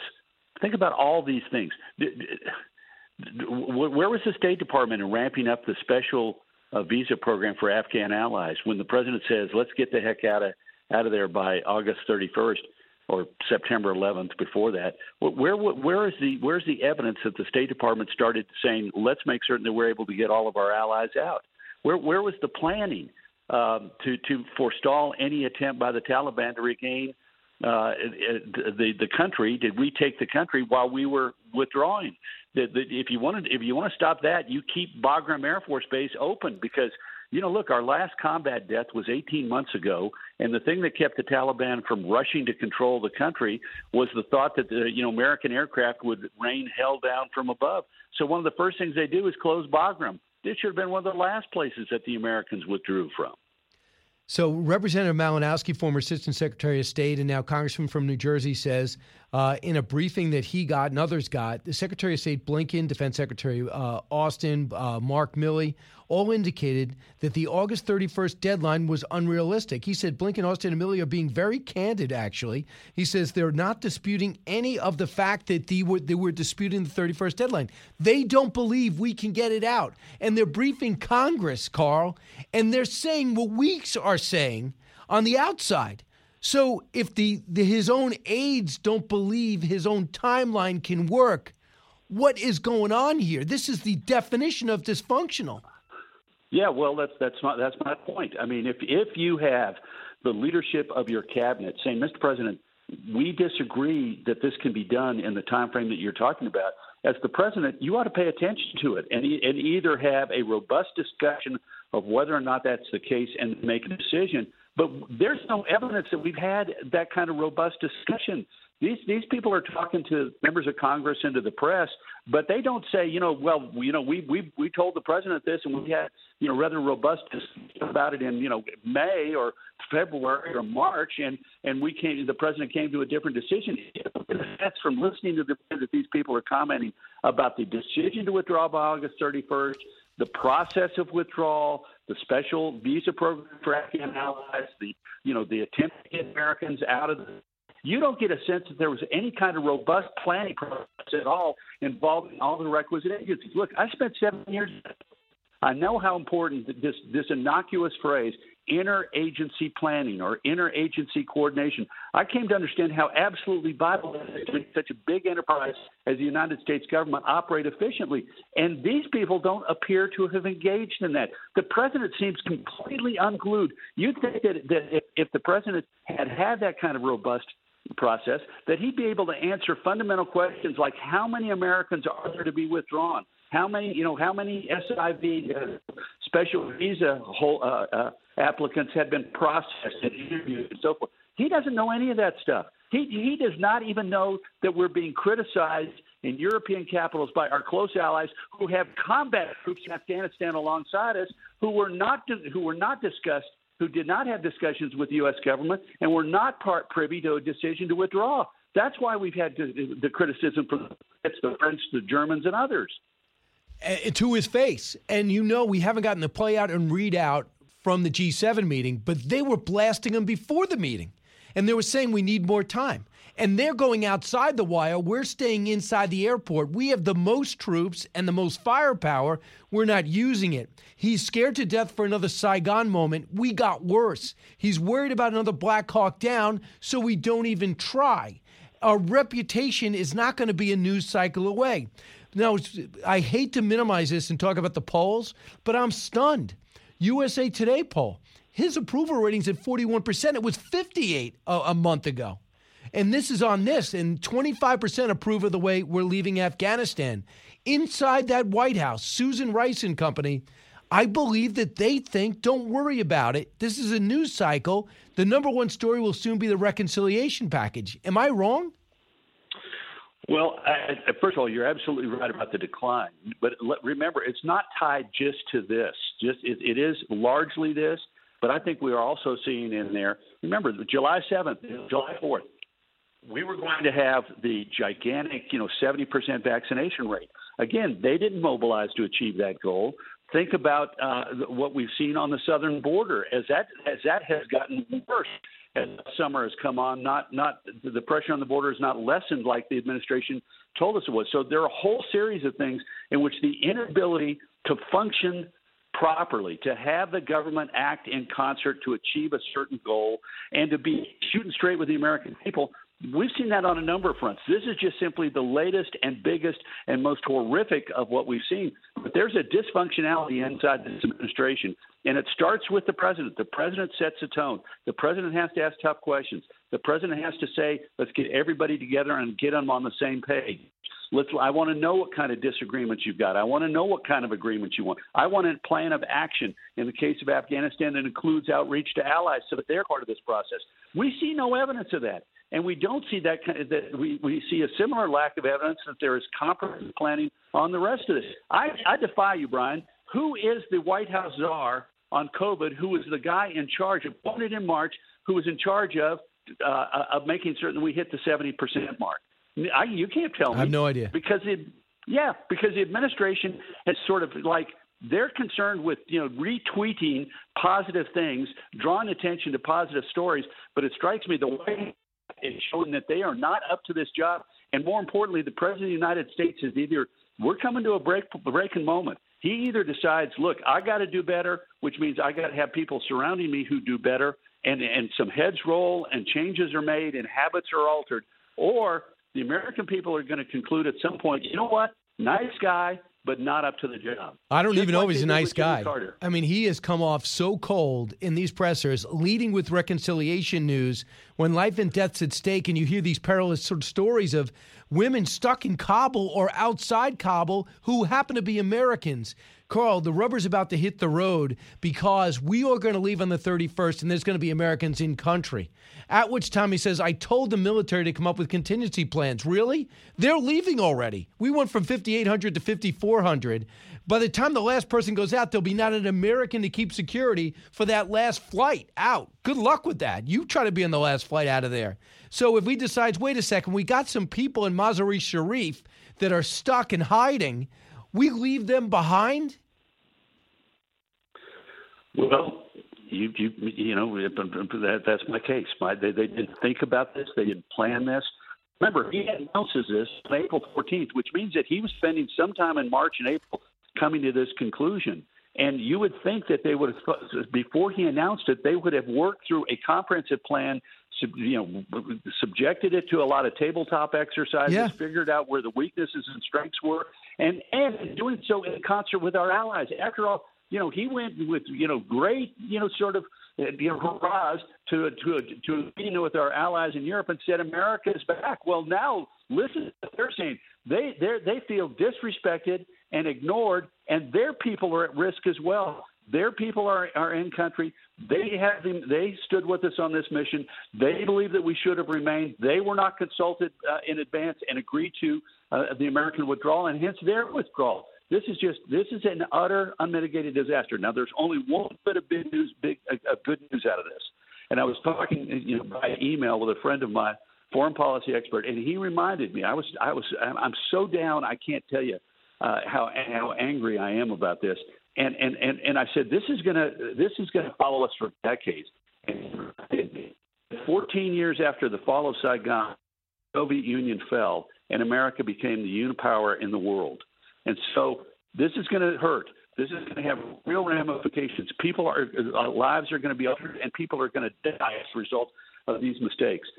Having said that, we need to understand that America is still a great power with enormous resiliency, and under the right leadership, as we had in 1980 with the election of Ronald Reagan, America returned onto the stage in a powerful way that helped bring about the end of Soviet communism and a dramatic change in freedom around the world for peoples who were desperate to live in freedom, not in slavery. If he decided to extend that date, he would have the America behind him. He would have had both parties behind him. He thought he could bring the country together. He had a chance. All right, they fell too quick. I got to get my people out. I will not leave an American behind. Where's that big heart? Forget it. I never thought he was like that. I always knew he had personal tragedy. I feel terrible about that. But I've never seen a guy with this big heart who cares about people. And I see a guy with terrible foreign policy instincts, and we're all paying the price. Carl Rove, thanks so much. You bet, Brian. When we come back, 1-866-408-7669. We also bring you some of the news that's emerging from the Pentagon presser right now. Martha McCallum is coming in soon, too. Diving deep into today's top stories, it's Brian Kilmeade. Living the Bream is a podcast hosted by Fox News Channel's Shannon Bream, sharing inspirational stories, personal anecdotes, and an insider's perspective on actions and rulings from the High Court. Subscribe and listen now by going to foxnewspodcasts.com. America's listening to Fox News. The fastest 3 hours in radio. You're with Brian Kilmeade. Not every checkpoint is manned in the same way and by the same individuals as every other one. And so there's variances at some of these checkpoints in terms of how the word has gotten down and how much the Taliban manning the checkpoint are following the dictates of their commanders. So that's why it's a constant communication on the ground with them to keep that flow going as much as possible. But yes, there are stops and starts. There are hurdles that have to be overcome almost on any given day. Yeah, those are hurdles to be overcome on every given day. Sometimes people's paperwork isn't right. That's the Taliban. So I know he's spinning, and I know he's a press guy. He's a rear admiral. He should not be in that spot, by the way. don't have a rear admiral as a spokesperson. But Martha MacCallum's here. Martha's show is going to start at 3 today. Martha, but you've been on all day. In particular, they shut it off. You're an Afghan, you're not getting out. And if you're an American, the odds are stacked against you. We're out by the 31st. You know, I keep going back to the central phrase that they keep saying over and over again that's woven into all of these comments, and it's, quote, as many as we can. As many as we can, right? And that means as many as we can by August 31st. And as John Kirby just said quite clearly, even though there's all of this sort of soft language around like, well, we'll see if there are things we can do after that to continue to help people get out. They've made it very clear. After the 31st, they, according to everything they're telling us now, they're going to close their eyes and turn their backs and walk away from anybody who is left there.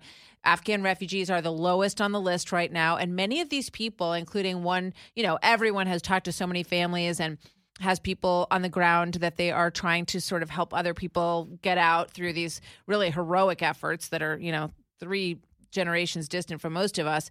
But they're basically being told, don't go to the airport, right? So the Taliban tells them the gates are shut, and they tell America, you can't, please tell everyone, no Afghans are leaving. We want them to stay where they are. And we're saying, we're okay with that? We're okay with that? What? I mean, it is mind-blowing, Brian. I don't understand. You know, everybody watched that Jocko Willink, former Navy SEAL video that he made the other day where he just talks about what he believes the president should be saying right now, which is, all right, we are going to take the next 48 hours. We're reopening, you know, say 3 of the airports on the ground. We're going to be taking our people out and everyone who we think deserves to get out, including people who maybe their dad was a mayor or an official in the town, because that's basically an alliance with the Afghan national government. So they're all marked people, right? And their families. And we're going to get them out. And if you touch us, if you touch one of these individuals that we're trying to get out, we are going to use all of the force of the United States military to stop you. End of story. But not only is that the way the Americans should approach this, that's the only thing the Taliban understand. The only thing consistently to anyone who deals with the Taliban is not, we told them if you want to be part of the family of nations, you have to act a certain way. We think this version of the Taliban will understand that they're going to need some things from other countries, and if they want to not be a pariah, that they'll come around. Final thought on that? I don't see any difference in Talibans. You know, I don't even like saying this because it seems so ridiculous on its face, but the fact that last week they said, oh, well, women can still do their jobs as long as they're covered, as long as they agree to the Islamic rule of being covered.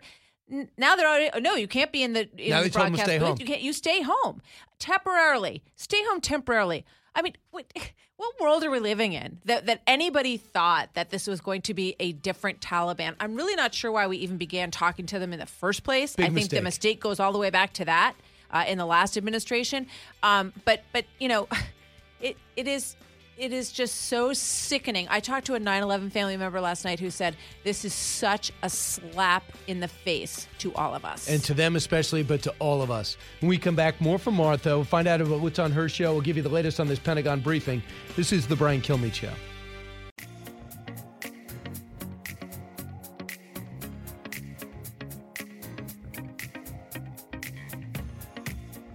The talk show that's getting you talking.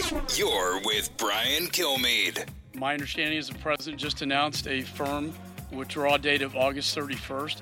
I can tell you there's no way we can humanly get all of our American citizens and Afghan partners out of country by that time.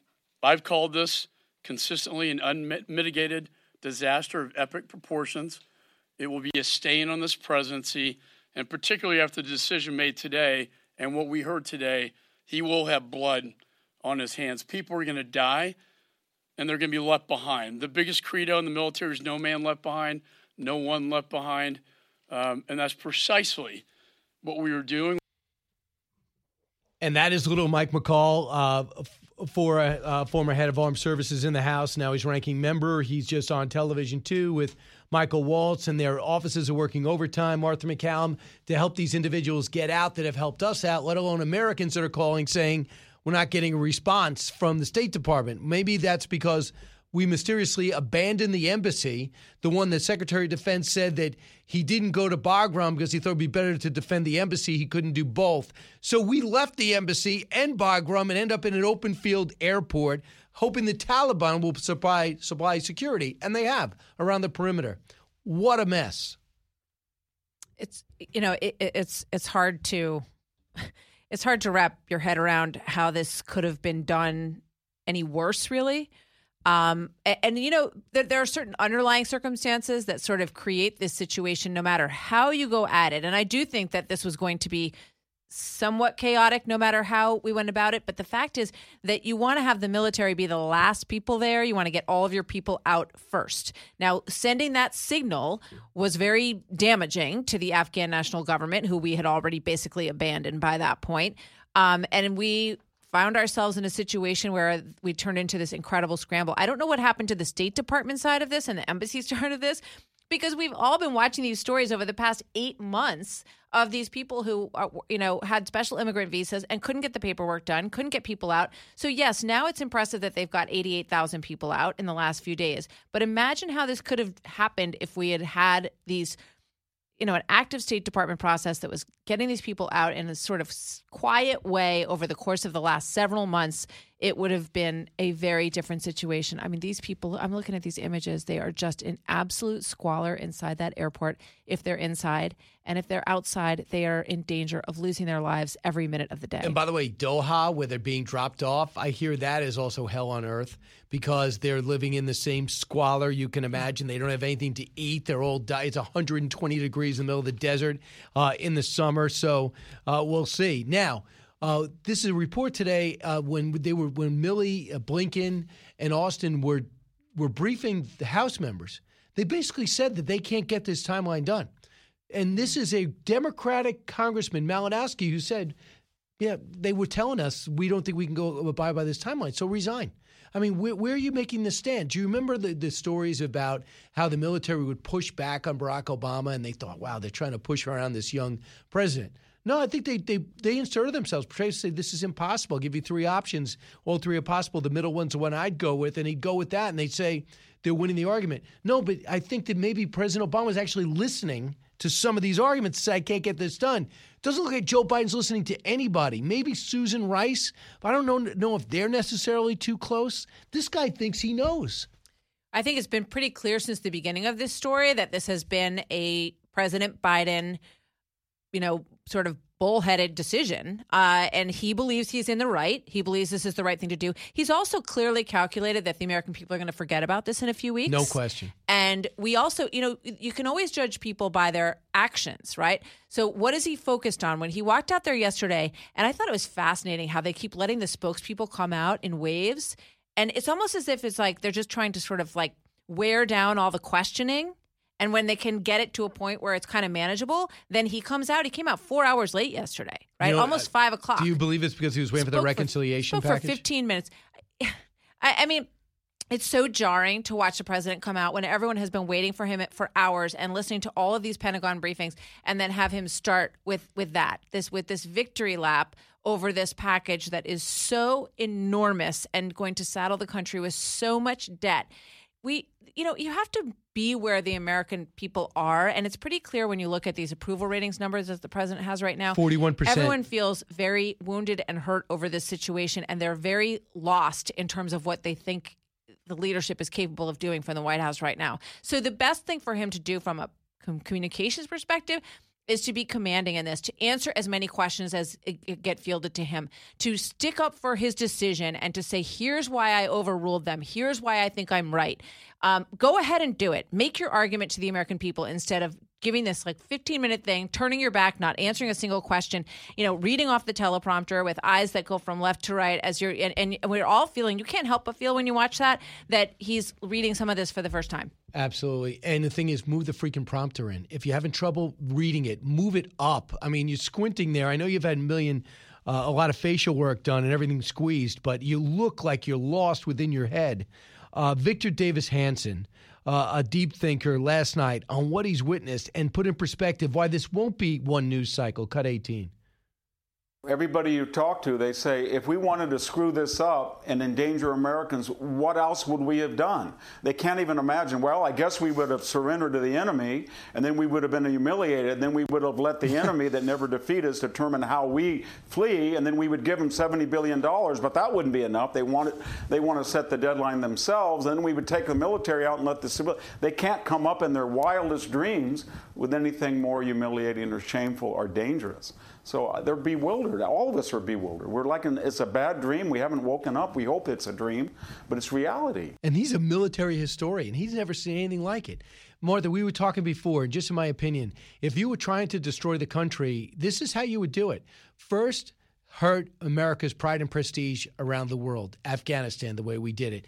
Then, when it comes to national security, open up the southern border in the middle of a pandemic and allow these border states to be overrun from Texas to Arizona to New Mexico. That's exactly what's happening. Then, with a country with a huge deficit, run up the spending unnecessarily with $3.5 trillion and then $1.2 trillion and then a $1.9 that passed. Continue to do that. Tell people they don't have to pay their rent. Tell people they don't have to pay their student loans. And go ahead.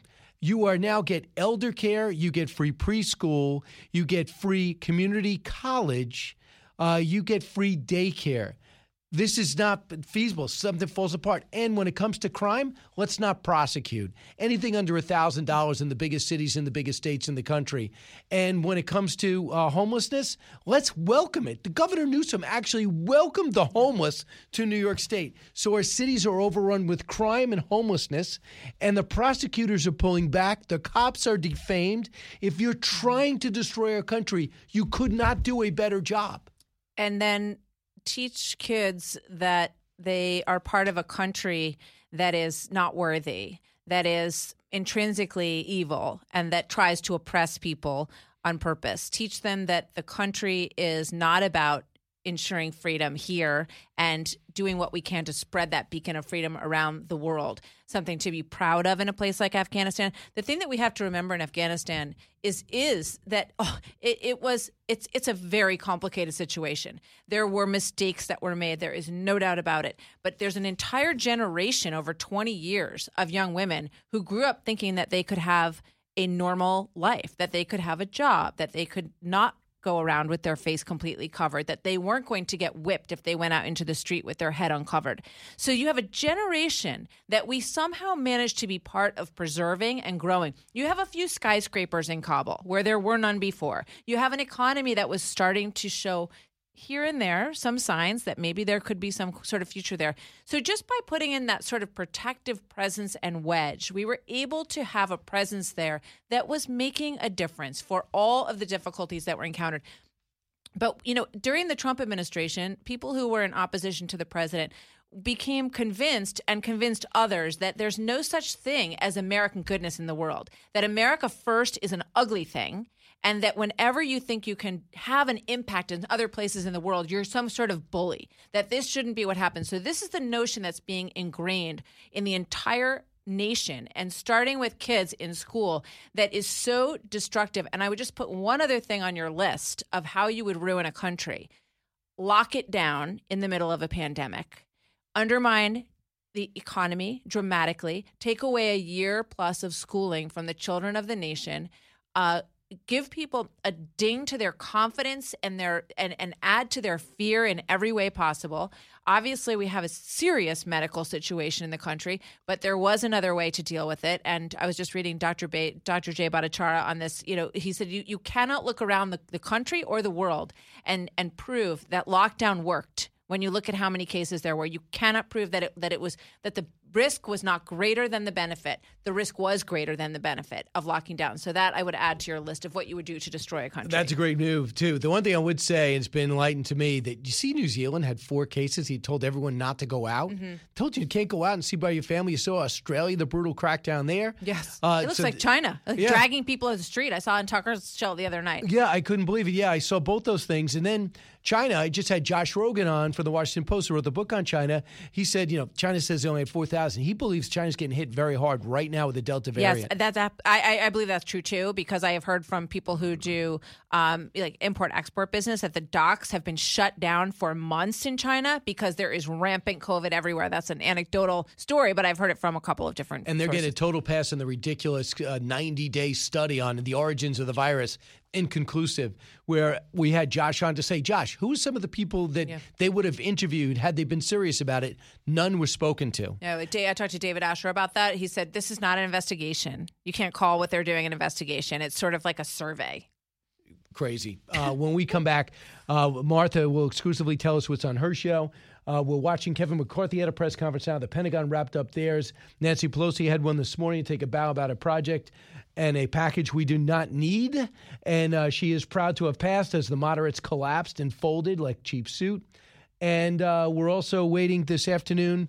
There's another event which I'm sure you don't have on your show. Did you see this? The President of the United States will sign into law H.R. 1448 off the top of your head. Do you know what that is? No, sir. Okay. You should really study when you come in here. I'm glad you're here. What's H.R. 1448? Lay it on me. Puppies assisting wounded servicemen. Pause. The program's going to be officially into it. So instead of tackling it, let's get puppies for the servicemen who have been humiliated by your ridiculous policies. Back in a moment. Diving deep into today's top stories, it's Brian Kilmeade. He's so busy, he'll make your head spin. It's Brian Kilmeade. And no, it is not a good day. Maybe in your caucus you think it's a great day for you and the Democrats. It is an embarrassing day to America. It's an embarrassing day for this floor, and it's embarrassing that you would even move forward with it. And that's the moderates caving, which allowed the left wing to get their green agenda, their cradle-to-grave social spending agenda across on reconciliation, at least on the House, before they mess with it in the Senate. Martha McCallum's with me right now. Kevin McCarthy's beside himself because they're using this opportunity to have a big fundraiser on Sunday. Chuck Schumer's dancing on Saturday. Meanwhile, we have Afghanistan collapsing thanks to the Democratic president for the last week. Martha, before you comment on this, you promised me an exclusive on your show. We're going to talk to Dan Crenshaw, and we are also going to talk to Douglas London, who oversaw operations and intel in Afghanistan as the CIA's chief for counterterrorism from 2016 to 2018. He retired in 2019. I think he's going to have some pretty interesting insights for us this afternoon, and we'll be covering all of the live events as they unfold. Now, your reaction to the 3.5. It's not even written yet. I guess they voted to frame it. Yeah, they obviously are trying to turn the page and change the message. Giving out a lot of free stuff is a great way to get certain parts of the population to vote for you.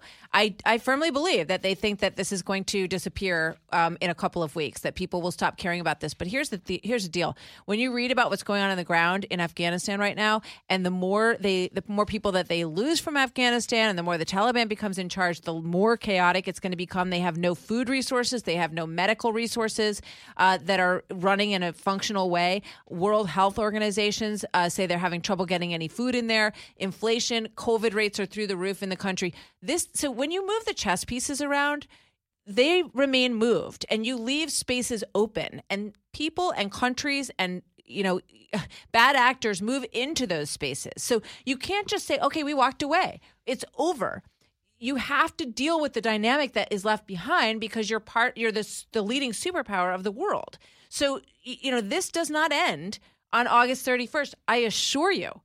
And if the administration thinks that and Democrats want to move forward with this agenda, which is going to burden us with a tremendous amount of debt for generations to come, so be it. That's the card they're playing for sure. It is. But keep in mind, too, here's the residual effect. Libya and Syria. What did we have after? Massive refugees. Italy picking people out of the water every day and dead bodies. And we saw it happen in Germany. Do you know Greece quickly finished up their wall? They're going to do the Hungary thing. Yeah. You could come to our border, but you're not going past this wall. They're going to, we did Libya on the urging of our allies and the Arab League, and there was no plan. and all the Libya blows up and the refugees head for Europe. So Europe's going, we're not doing it this time. Yeah, because a lot of people in Afghanistan right now are looking for, what's the avenue? Where can I go? Can I go across land, maybe go to Pakistan, figure out another way to get out of here? That refugee crisis is going to explode. And as I said, the food sources are already very low. So what are we going to do then? We're just going to stand by and watch all of that because it's August 31st or because it's become September 1? No, I don't know. I think next week is going to be even a more intriguing week, because there's going to be reports of Americans still in town, struggling in Kabul. Yep. There's a report out here. No one's ever answered. We're going to call into each of our shows. Real quick, on reconciliation, the moderates gave me hope. They said, we're not going to pass reconciliation unless you pass the bipartisan bill. Nancy, what kind of leverage did Nancy Pelosi use? What's the difference? She's gone anyway in a few months, I believe. Why did they cave? Yeah, I think it's very surprising. And I heard one of them this morning saying, well, we just advanced this so that we can continue the conversation. But clearly she has a lot of, look, this is what Nancy Pelosi is excellent at. And that's why the president called her out yesterday. She is very good at twisting arms. And it's pretty clear that she got the moderates to do it on this. And now we'll see what happens in the Senate. See, I'd be impressed with her if she convinced Republicans. She is good at her own caucus. Well, so that's what she needs to do right now. Right. She has a majority. Those are the people she needs to focus on. But a true maestro would be somebody that convinced them that this is everything for them. One of those moderates is Josh Gottheimer. He was cut 49. Well, in the end of the day, what was most important is that we worked it out, and it was a huge win for the country and our vote. We're going to, by September 27th, get a standalone vote on that bipartisan infrastructure package that came out of the Senate with Democrats and Republicans, and that fixes everything from roads and bridges to rail, transit, broadband, invests in water infrastructure, helps us fight climate change, and does everything to actually help move our country forwards. Why is that a win? He was quoted the other day saying that America can't afford this. Let's get a win for the $1.2 trillion bipartisan deal. That's the battle, separating these two bills and not keeping them in tandem, getting the infrastructure bill through and not allowing it to be connected to the other one. So, they're all up for election in 2022. That's all I have to say. Martha, we're going to watch you at 3 o'clock. Is that okay? Please do. Absolutely. Thank you, Brian. Thanks Good so to much see for you. listening. Brian Kilmeade Show. I'm Charles Payne. Listen to my Unstoppable Prosperity podcast so I can get you making money right now. Whether stocks are hitting new all-time highs or in free fall mode, opportunities abound. So why are so many potential investors still sitting on the sidelines? In a new season of my podcast, I'm going to get you in the game. After 38 years on Wall Street, I'm ready to impart some lessons and get you invested in the greatest wealth-generating machine in history. Listen anytime, everywhere at foxbusinesspodcast.com or wherever you listen to your favorite podcast. Listen to the show ad-free on Fox News Podcast Plus, on Apple Podcast, Amazon Music with your Prime membership, or subscribe wherever you get your podcasts.